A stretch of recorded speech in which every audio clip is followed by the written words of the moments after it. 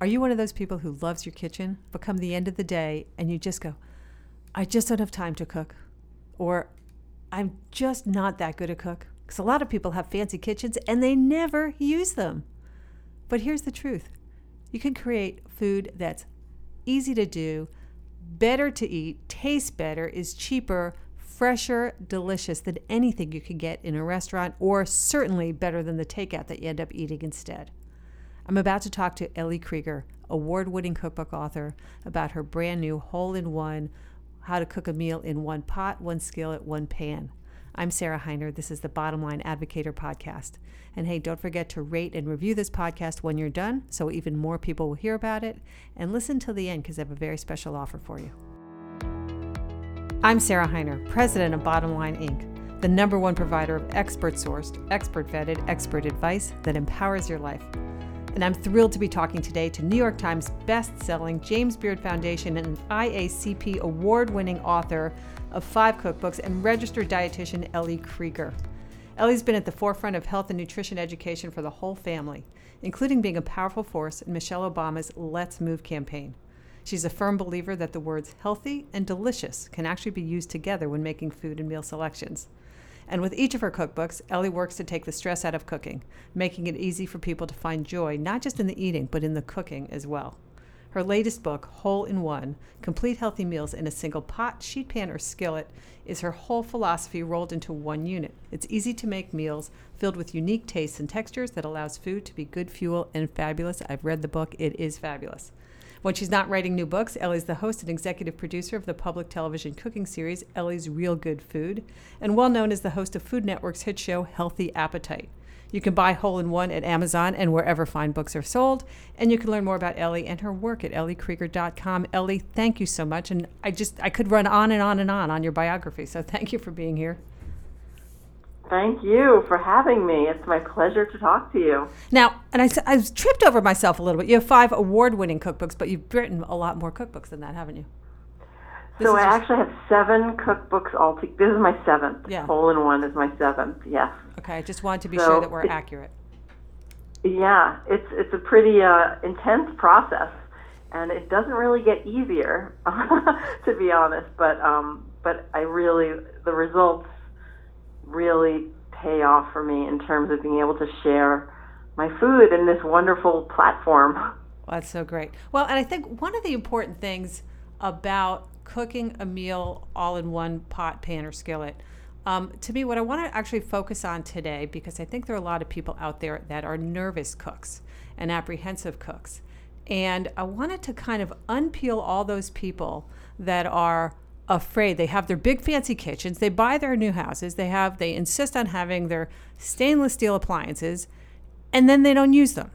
And I want to get those people using their kitchens and get them over the hump of fear of cooking. And that, the hole-in-one cookbook helps them get through that because it makes it easier. There's less cleanup, etc. So that's my goal today, is to help all those nervous cooks and apprehensive cooks or somewhat lazy cooks to get to use all the great stuff in their kitchen. Sound good? Yeah, that sounds so great because that is actually my life goal. The goal of my entire, really everything that I do is about getting people to cook more at home and understanding perhaps some of the barriers of why people aren't doing that more and breaking them down and turning that into like, okay, here, let's take a collective deep breath.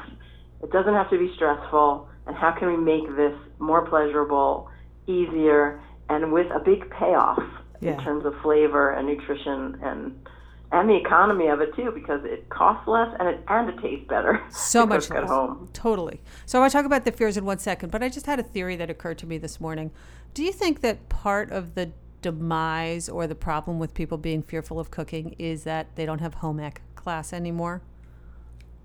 Like I had home ec class. I think, well, what you're getting at is sort of the sense that we're not really taught the basics from a young age, whether it's through a home ec class or by a parent or whoever's cooking at home, if they are even.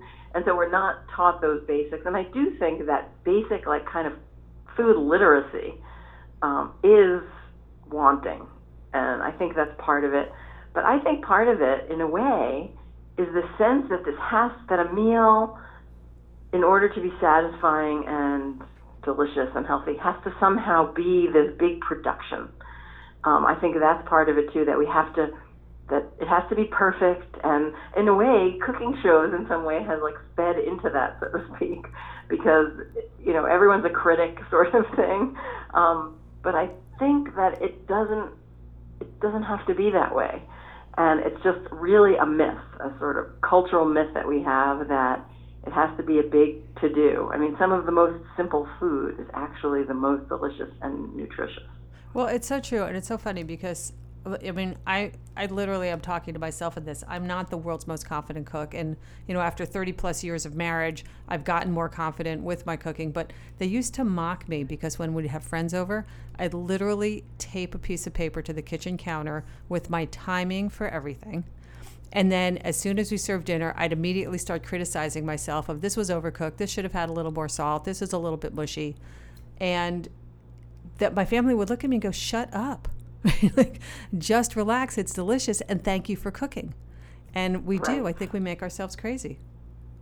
Yes, and I think the same goes for me at home, that I, might be looking at like, oh, this is how I definitely look at my own food with a critical eye, because I'm always learning. And I think the sense of always learning is a good thing. Like, you never are, okay, I'm a fabulous chef now. Whether you're I'm a perfect home cook now, I do everything right. The best cooks and the best chefs that I know never think like that. That it's all about learning and experimenting and saying, oh, maybe this needs less time, or wow, sometimes the squash is sweet and sometimes it needs to have some honey on it, or having that sense of always learning shouldn't be something that's scary, because the stakes are really kind of low. If you're cooking nice food and you're making it at home, it's going to be, it's funny because one of my things I always say to myself is, how bad could it be when I'm making something and I feel a little bit afraid?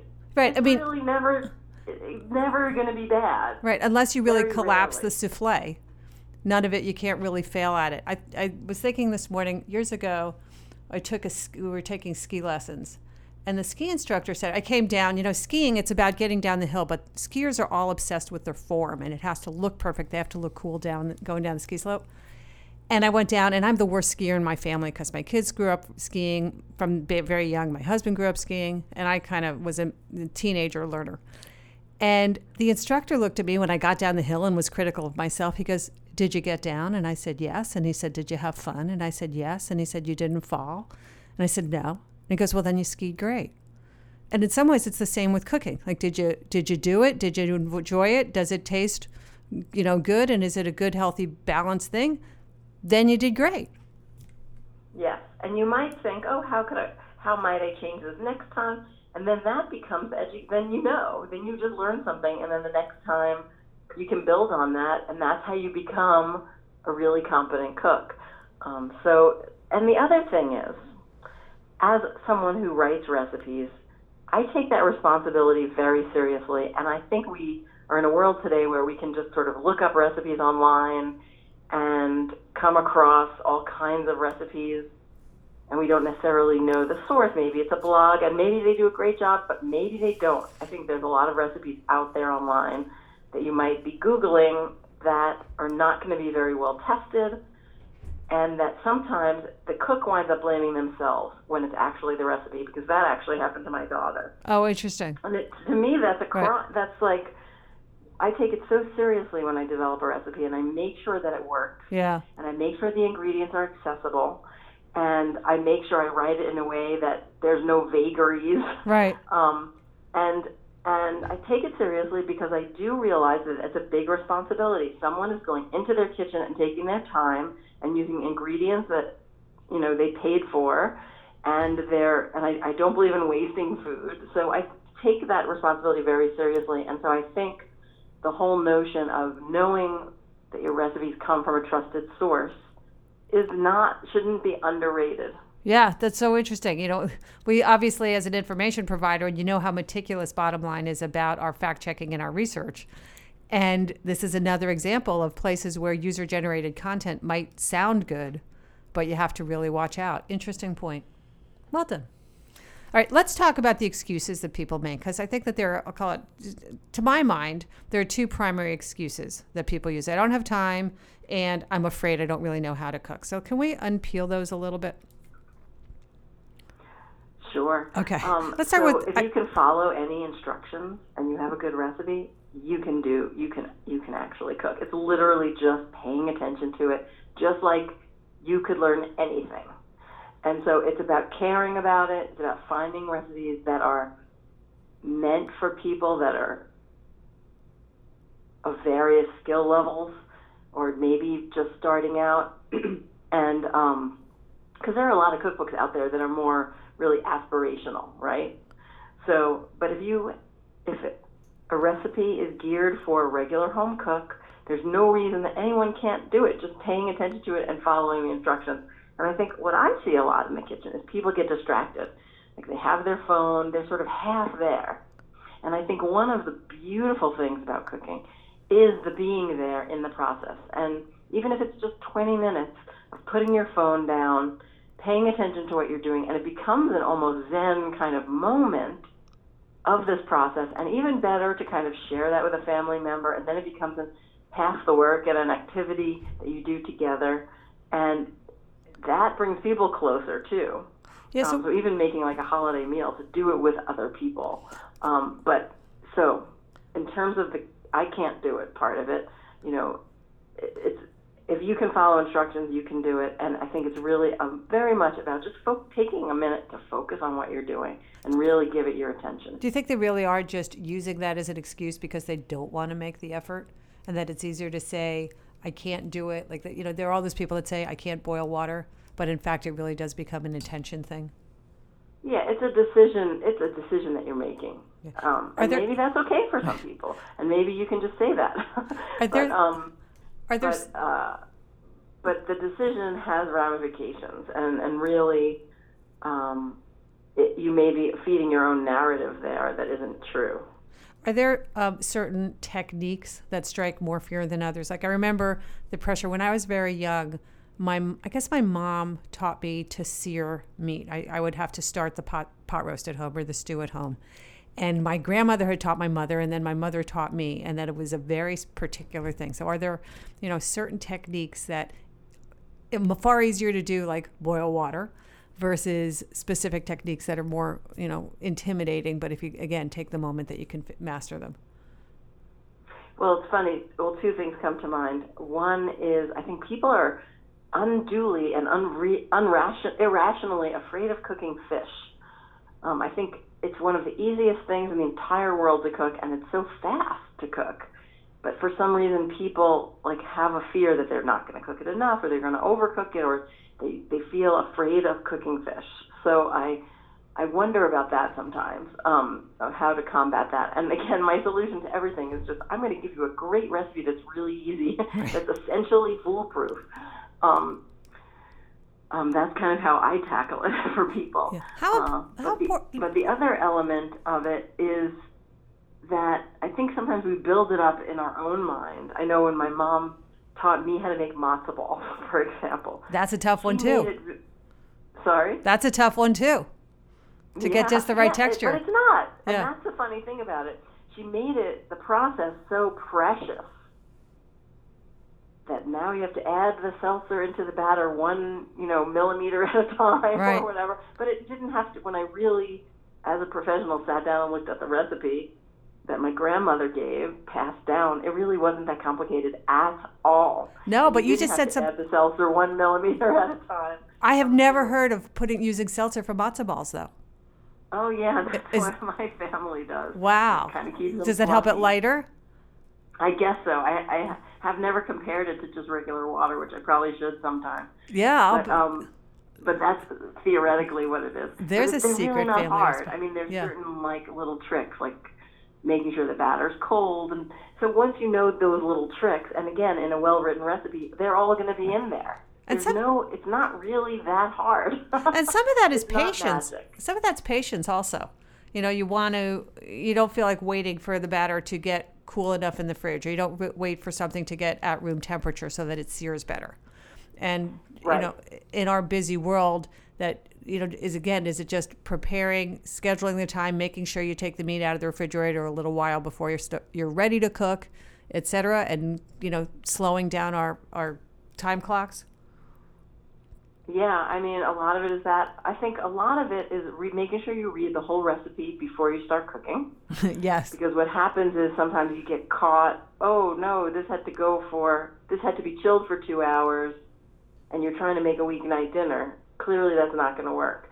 So you might be caught in the middle of the recipe had you not read it ahead of time. So definitely read the whole recipe. So know what you're getting into, and then really make sure you have all the ingredients, because that's another thing. I think this sense of preparation. I think many people are like, all right, I'm going to start cooking, and then at 5 o'clock in the evening, they first start to really think about, okay, I don't have the ingredients. I'll just start cooking this because I have one of the ingredients. And then they realize they don't have some other key ingredients, or there's an overnight wait time or something like that. I think sometimes that kind of thing happens. So reading the recipe all the way through, and you do have to prepare a little bit, plan ahead. So for me, most Sundays, I think, okay, what are I'm going to make 3 dinners this week. One's going to be like a make-ahead sort of thing I can just have in the fridge, like a chili or a soup or a stew, something that I'm going to make a double batch so that if I'm running around, I know there's some food in there. Or if people are coming and going in my home. Right. The other one might be a 30-minute meal that I know I can just make really quickly, and that I have the ingredients for it. And then the third one, might be a one-pan meal. So whatever it may be, I think of 3 things, and the rest of them, and then I usually will have enough for like leftovers, and then one sort of like pizza night, and there's your whole week. But you have to think about it in advance so that you get the ingredients, and you make sure you have everything that you need for those 3 dinners. Yeah. So that's my sort of call to action. Planning strategy. Let's get 3 recipes a week that you're going to make, so it doesn't have to feel so overwhelming like you have to cook 7 nights a week. Yeah, so true. And I want to talk in a little bit about a well-stocked kitchen and ingredients you should have on hand. But going back to fear, how important is the equipment that you have, having good pots and pans, having good knives? I know I've always had good knives, and when I go to a friend's house and they have the cheapest knives, and it makes just slicing and dicing a misery. And if you have cheap pots that they don't sear well, or things don't cook quite right, and then it just feeds into the fear, because then you accidentally burn something, and then you say, oh, I can't do this and I'm fearful. Versus if you had the right tools. And I know in Hole-in-One you talk about 6 pots that you need to have, just the 6 basic pots that people should have. Yeah, so that's one of the things so first of all, absolutely think of your kitchen as a workspace where you want to have elbow room, and you want to have enough space, and you want to have good tools. Just like if you had a wood shop, you wouldn't have dull saws and things. You wouldn't have dull. You would never dull swords, right? No swords. I don't know what wood shop I'm thinking of, but metal shop. But in any event, it's your workspace. So I think clear the counters, get the I don't know, all the scented candles off the counter, whatever. Clear the counter so you have a nice clear space to work. Get a nice big cutting board so you have a big surface and you have some elbow room. Make sure you have sharp knives. They don't have to be super expensive. Sharp knives are really important. Absolutely. It's so much more efficient. And then in terms of the pots and pans, one of the things about Hole-in-One that I wanted to really bring to life, which I'm so excited about, is that I think people love one-pot cooking. It's very popular. There's a lot of books out there that are one-pot cooking. A lot of them require an appliance that you suddenly have to go out and buy, and it's going to take up your counter space. But my whole thing is, hey, you can make one-pot dishes with regular, versatile pots and pans. So that is what this book, it uses the pots and pans that you probably already have.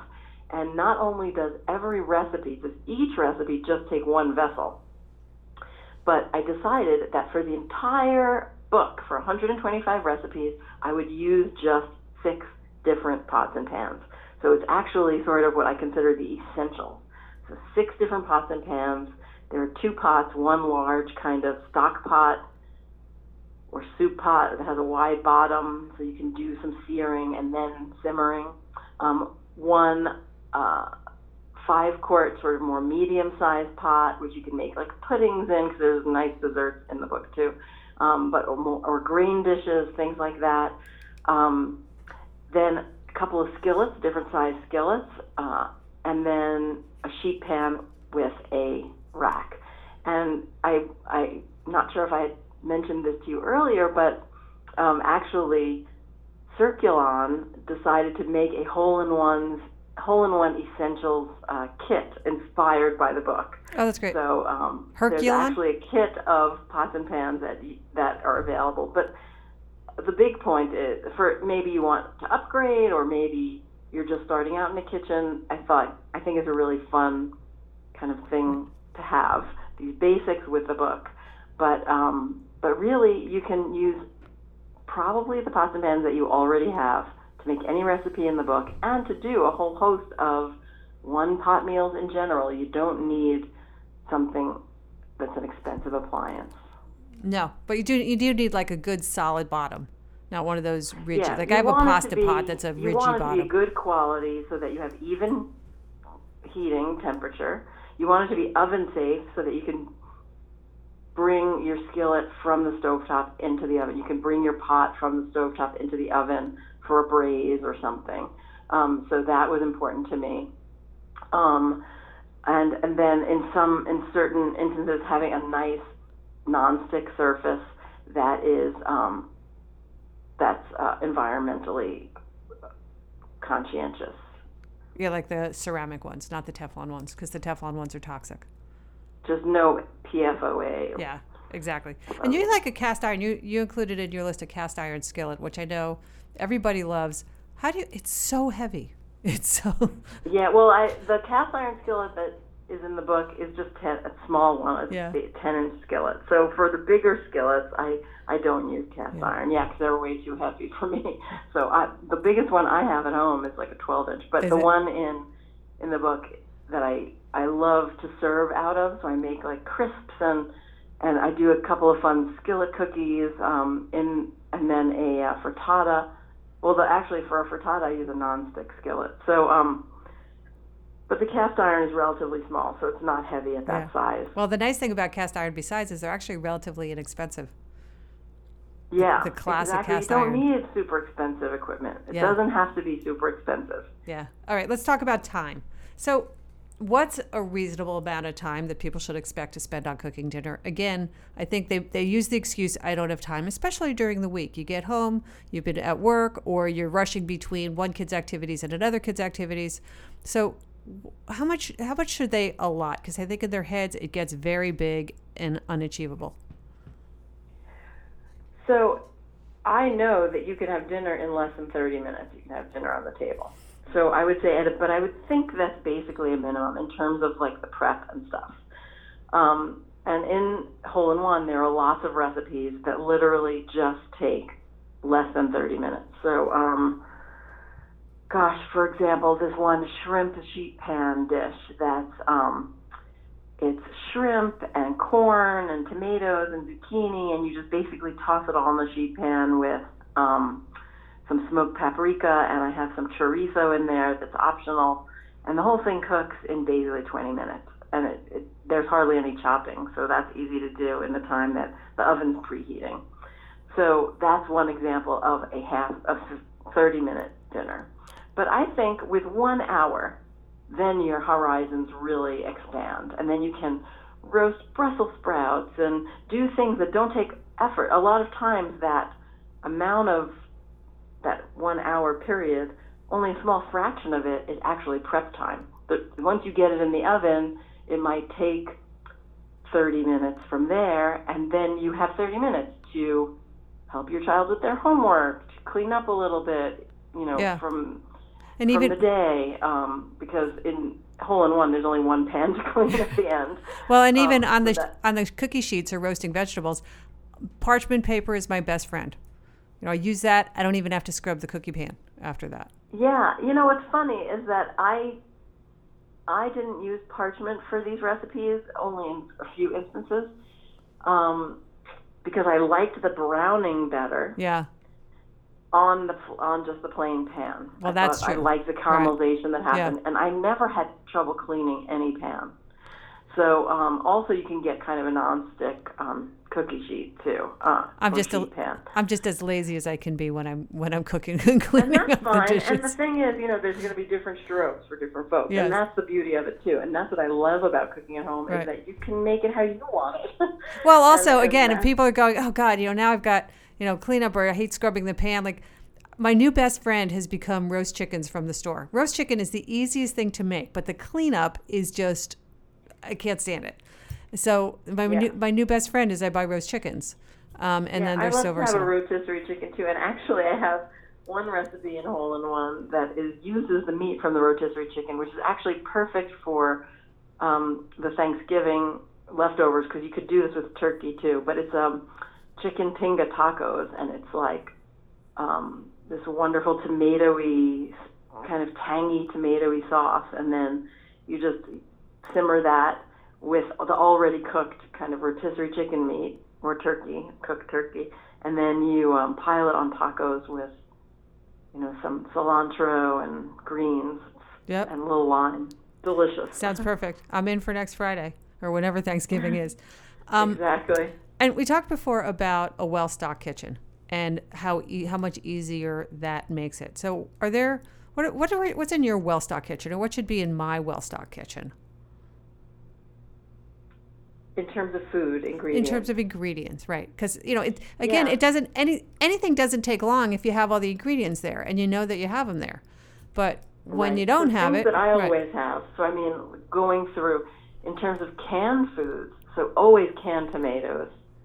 Of different kinds. Always canned beans. You should see the variety of canned beans I have. I always have, always also have like boxed broth, chicken broth and vegetable broth and so on. And then in the dry ingredients, I always have a variety of shapes of pasta. I like whole grain pastas. And these things last for 2 years. I mean, so if you stock up and it's not like it's going to go bad. These are things you can really stock up on. I always have tuna, different canned tuna, canned salmon. These are all ingredients that are healthful and also handy. So also other grains like quinoa and farro and brown rice.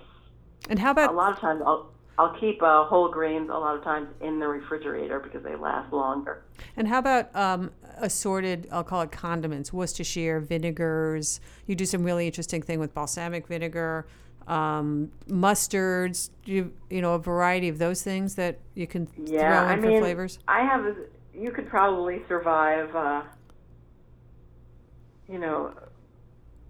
if anyone really needs to eat for a week and feed the town, they could probably come to my place. Yes. Because I do like to stock up. So, all different kinds of vinegars. White wine, rice vinegar, balsamic vinegar, red wine vinegar. And I like sherry vinegar a lot too. Different mustards. As a very basic, if you just have Dijon, you're fine. But I like to have sometimes a grainy mustard on hand also. A good olive oil for cooking, a good olive oil for finishing, like an extra virgin olive oil.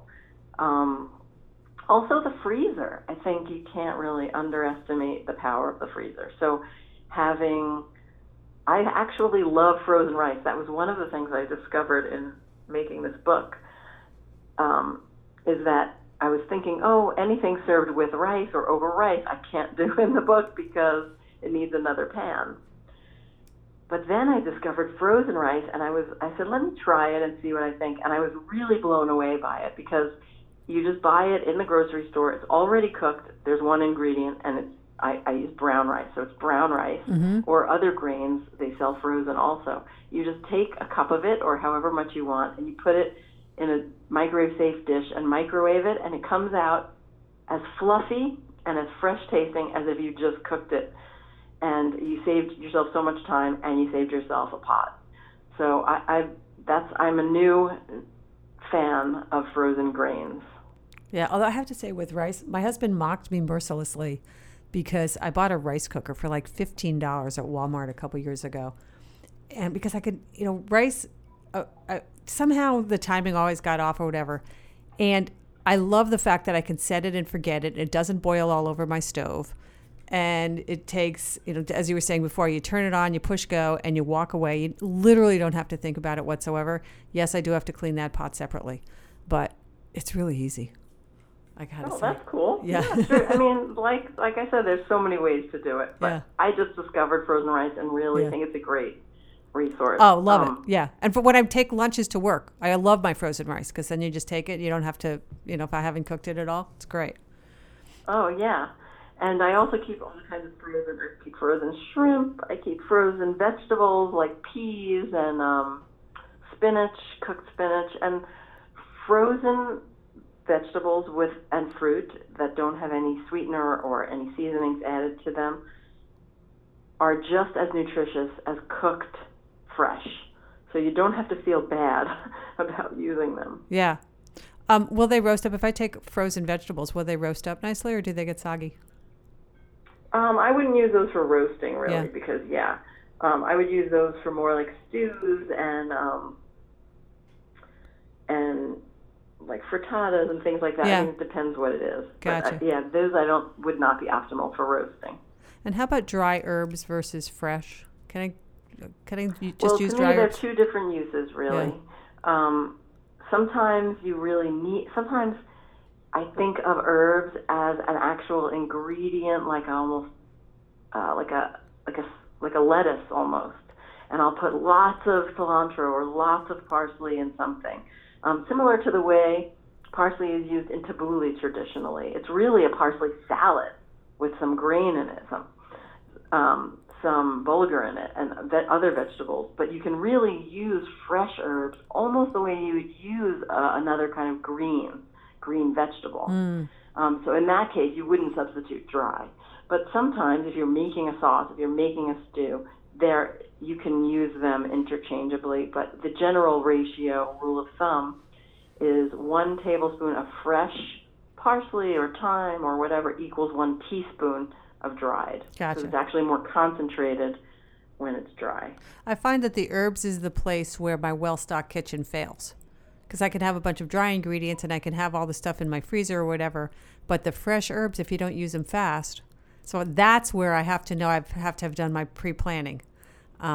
Except cilantro. We always have cilantro in the house. Right. So, interesting. All right, let's talk. So, in your book, you have kind of an equation, a formula for the one-pan meals, that it's like a protein plus a produce plus a whole grain. And then you put each of those together, and those equal a meal, which is pretty basic. Right. I mean, and the thing is, it's not always like on the plate in that sort of divided sort of way. That I'm doing this in really flavor forward, world flavor kind of ways. I like to say that my food is sort of Mediterranean style from a health profile, and Mediterranean style in general, but with world flavors. Because I grew up in New York City and I grew up tasting flavors from all different communities, and I travel all over the world, and I just love to bring those flavors in an accessible way into my work. And I really stress accessible because I don't think people should have to run around trying to find ingredients. But yeah, in terms of it being nutritionally complete, if it's a vegetarian meal, and this is one of the things that really sets this book apart also from other one-pot books, is that as a dietitian, I wanted to make sure each of these recipes are a complete meal, that you don't have to make anything else to call this a complete meal to find it satisfying and nutritious in the way you want a meal to be. Of course, many of the recipes could be made more like as a party food. There are like bruschetta toasts with shrimp and white beans, for example, that would be so fun to serve just at a party or part of a larger spread. So it doesn't have to be, or maybe you could make, another dish with it or do a soup and salad type of thing, but you don't have to. So everything, if you want to say, this is what I'm making and this is it, everyone's going to be satisfied and it's going to be, nutritionally complete. So if it's a vegetarian meal, then I make sure there's enough protein in there to call it a full, complete meal. And then if it has meat in it, then I make sure there's lots of vegetables and whole grains. Some have grains, some don't. Some are just vegetables. I make sure there's enough in there so that it's rich in nutrients and it's rich in fiber and it's rich in all those plant-powered nutritional factors. Gotcha. And you've talked before about flavors, and one thing that I think is so amazing about your recipes, you use flavors in unique ways. When had been talking, you were talking about putting basil and mint on sandwiches, which is such a, I mean, not necessarily together, but just... Actually, it would be delicious. In Thai food, basil and mint are used together a lot. Yeah. So actually, that would probably be lovely. Okay, well, we invented something. But talk about some of the surprising ways that you do use things, because people don't necessarily think about putting mint leaves on a sandwich or basil leaves on a sandwich. What are some of the other kind of unique flavoring twists that you like to do? Yeah, so I mean, I'm always searching for ways to use, I like to say, use ordinary ingredients in extraordinary ways. And I'm tapping into a lot of traditional cuisines for that. Sometimes I just feel like I think of it myself, but all around me is inspiration for this. So I'll give you a couple of examples. One is that one of my favorite things to do this time of year is when I make roasted vegetables. So I like to put, after I roast them, I garnish them with fresh fruit. So fresh fall fruit. So in particular, I'm thinking of a recipe in Hole in One where it's sage rub chicken breast, and then there's Brussels sprouts on the sheet pan, and they're roasted until they're crispy on the outside and tender on the inside. And then I garnish the Brussels sprouts with fresh chopped apple. Oh, wow. That sounds fabulous. Sweet red apple. And it just kind of brings this freshness, but it's still seasonally appropriate, and it has the depth of flavor of a fall fruit. And it just is perfect. And I do that also with some sunflower seeds, and then I put a little mustard vinaigrette on top. So suddenly you turn this like basic roasted vegetable, which is good, delicious. I mean, I'll eat that anytime. Yeah. But suddenly easily turning into something that has this wow factor. And basically that's what I consider my job. So yeah, it's easy to cook some basic roasted Brussels sprouts. Anyone's going to think of that. But here I'm doing this work of thinking of some way to make it fabulous without a lot of effort. Oh my gosh, I'm Pavlov's dog right now. I can't even tell you. It sounds delicious. How about, you did some interesting things also with vinegar. I think there was something we were talking, you put balsamic vinegar on some chicken. Just, you finished it with it, and it added just a special twist of yum. Yeah, I think I did this is another one. I put grapes, which is a beautiful fall fruit also, on the sheet pan. There's another sheet pan dinner with chicken. On the sheet pan with zucchini, and then I just take clusters of grapes and put it on the sheet pan. And when you roast those, it's barely any effort at all. Like, you just rinse them and put them on the sheet pan. And it's they kind of shrivel a little, they get a little brown, their flavor concentrates, and they almost get juicier because their juices are kind of activated by the heat. Yeah. And just putting that on the sheet pan is an incredible addition. But in this case, I also brought in those grape flavors by putting balsamic vinegar onto the chicken and brushing that on, because balsamic vinegar is made with grape must. Yes. And it adds this lovely tang that wakes things up. I mean, vinegar brightens things and gives it like a wake up.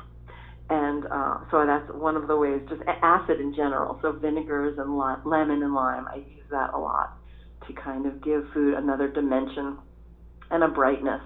So in that chicken dish, I tie in that grape thing by brushing some balsamic vinegar onto the chicken as well. And it's just like glazes in the oven, because the sugars, the inherent sugars in that grape vinegar, the balsamic vinegar, kind of caramelize and give the chicken this beautiful crispy brownness.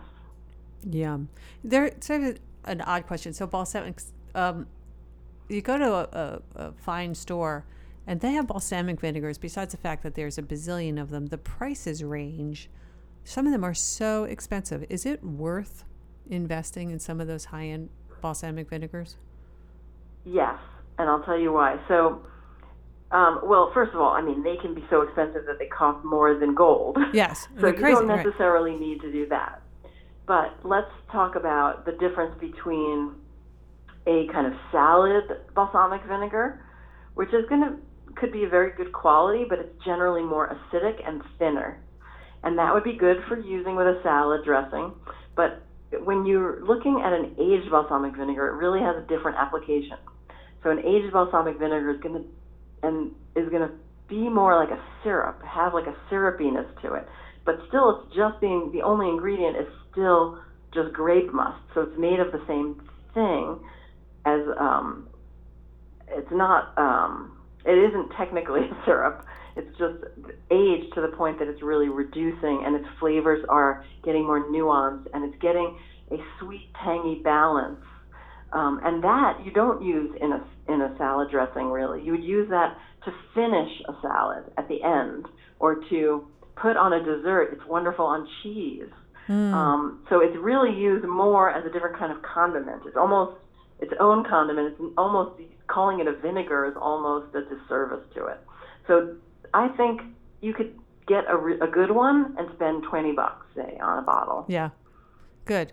Now, do you have any other, what's your go-to, like, secret Ellie Krieger, your favorite seasonings or flavorings for chicken or fish or veggies?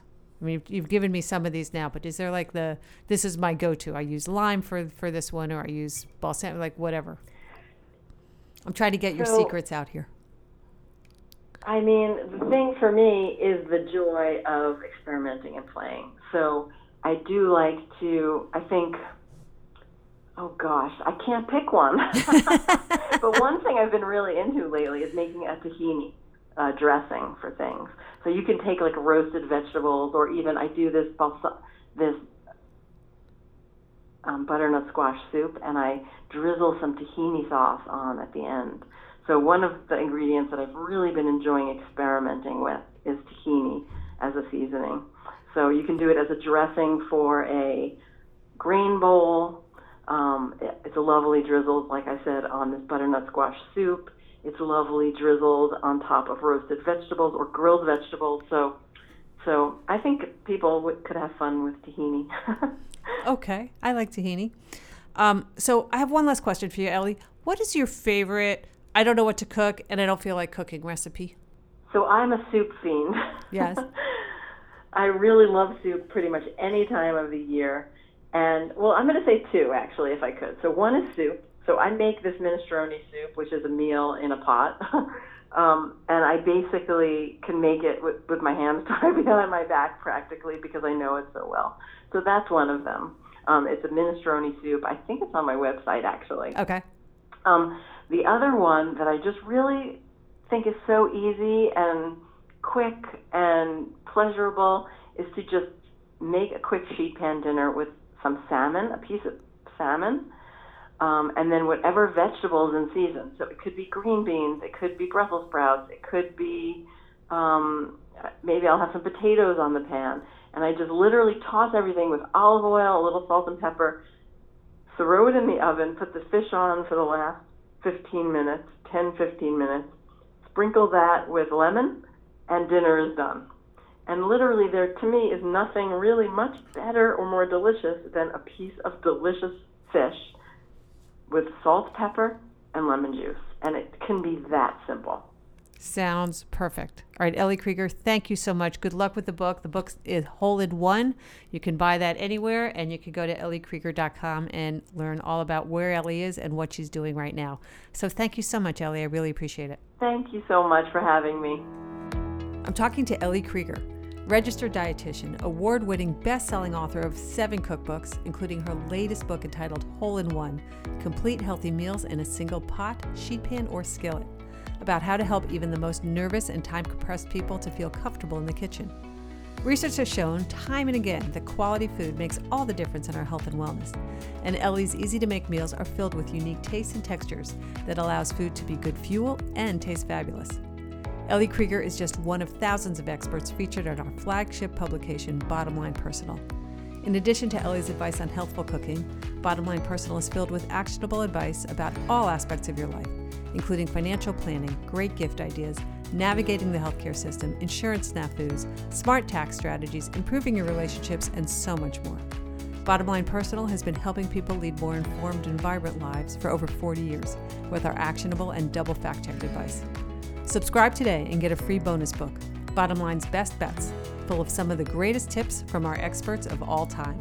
Just go to bottomlineinc.com/expert podcast. That's bottomlineinc.com/expert podcast.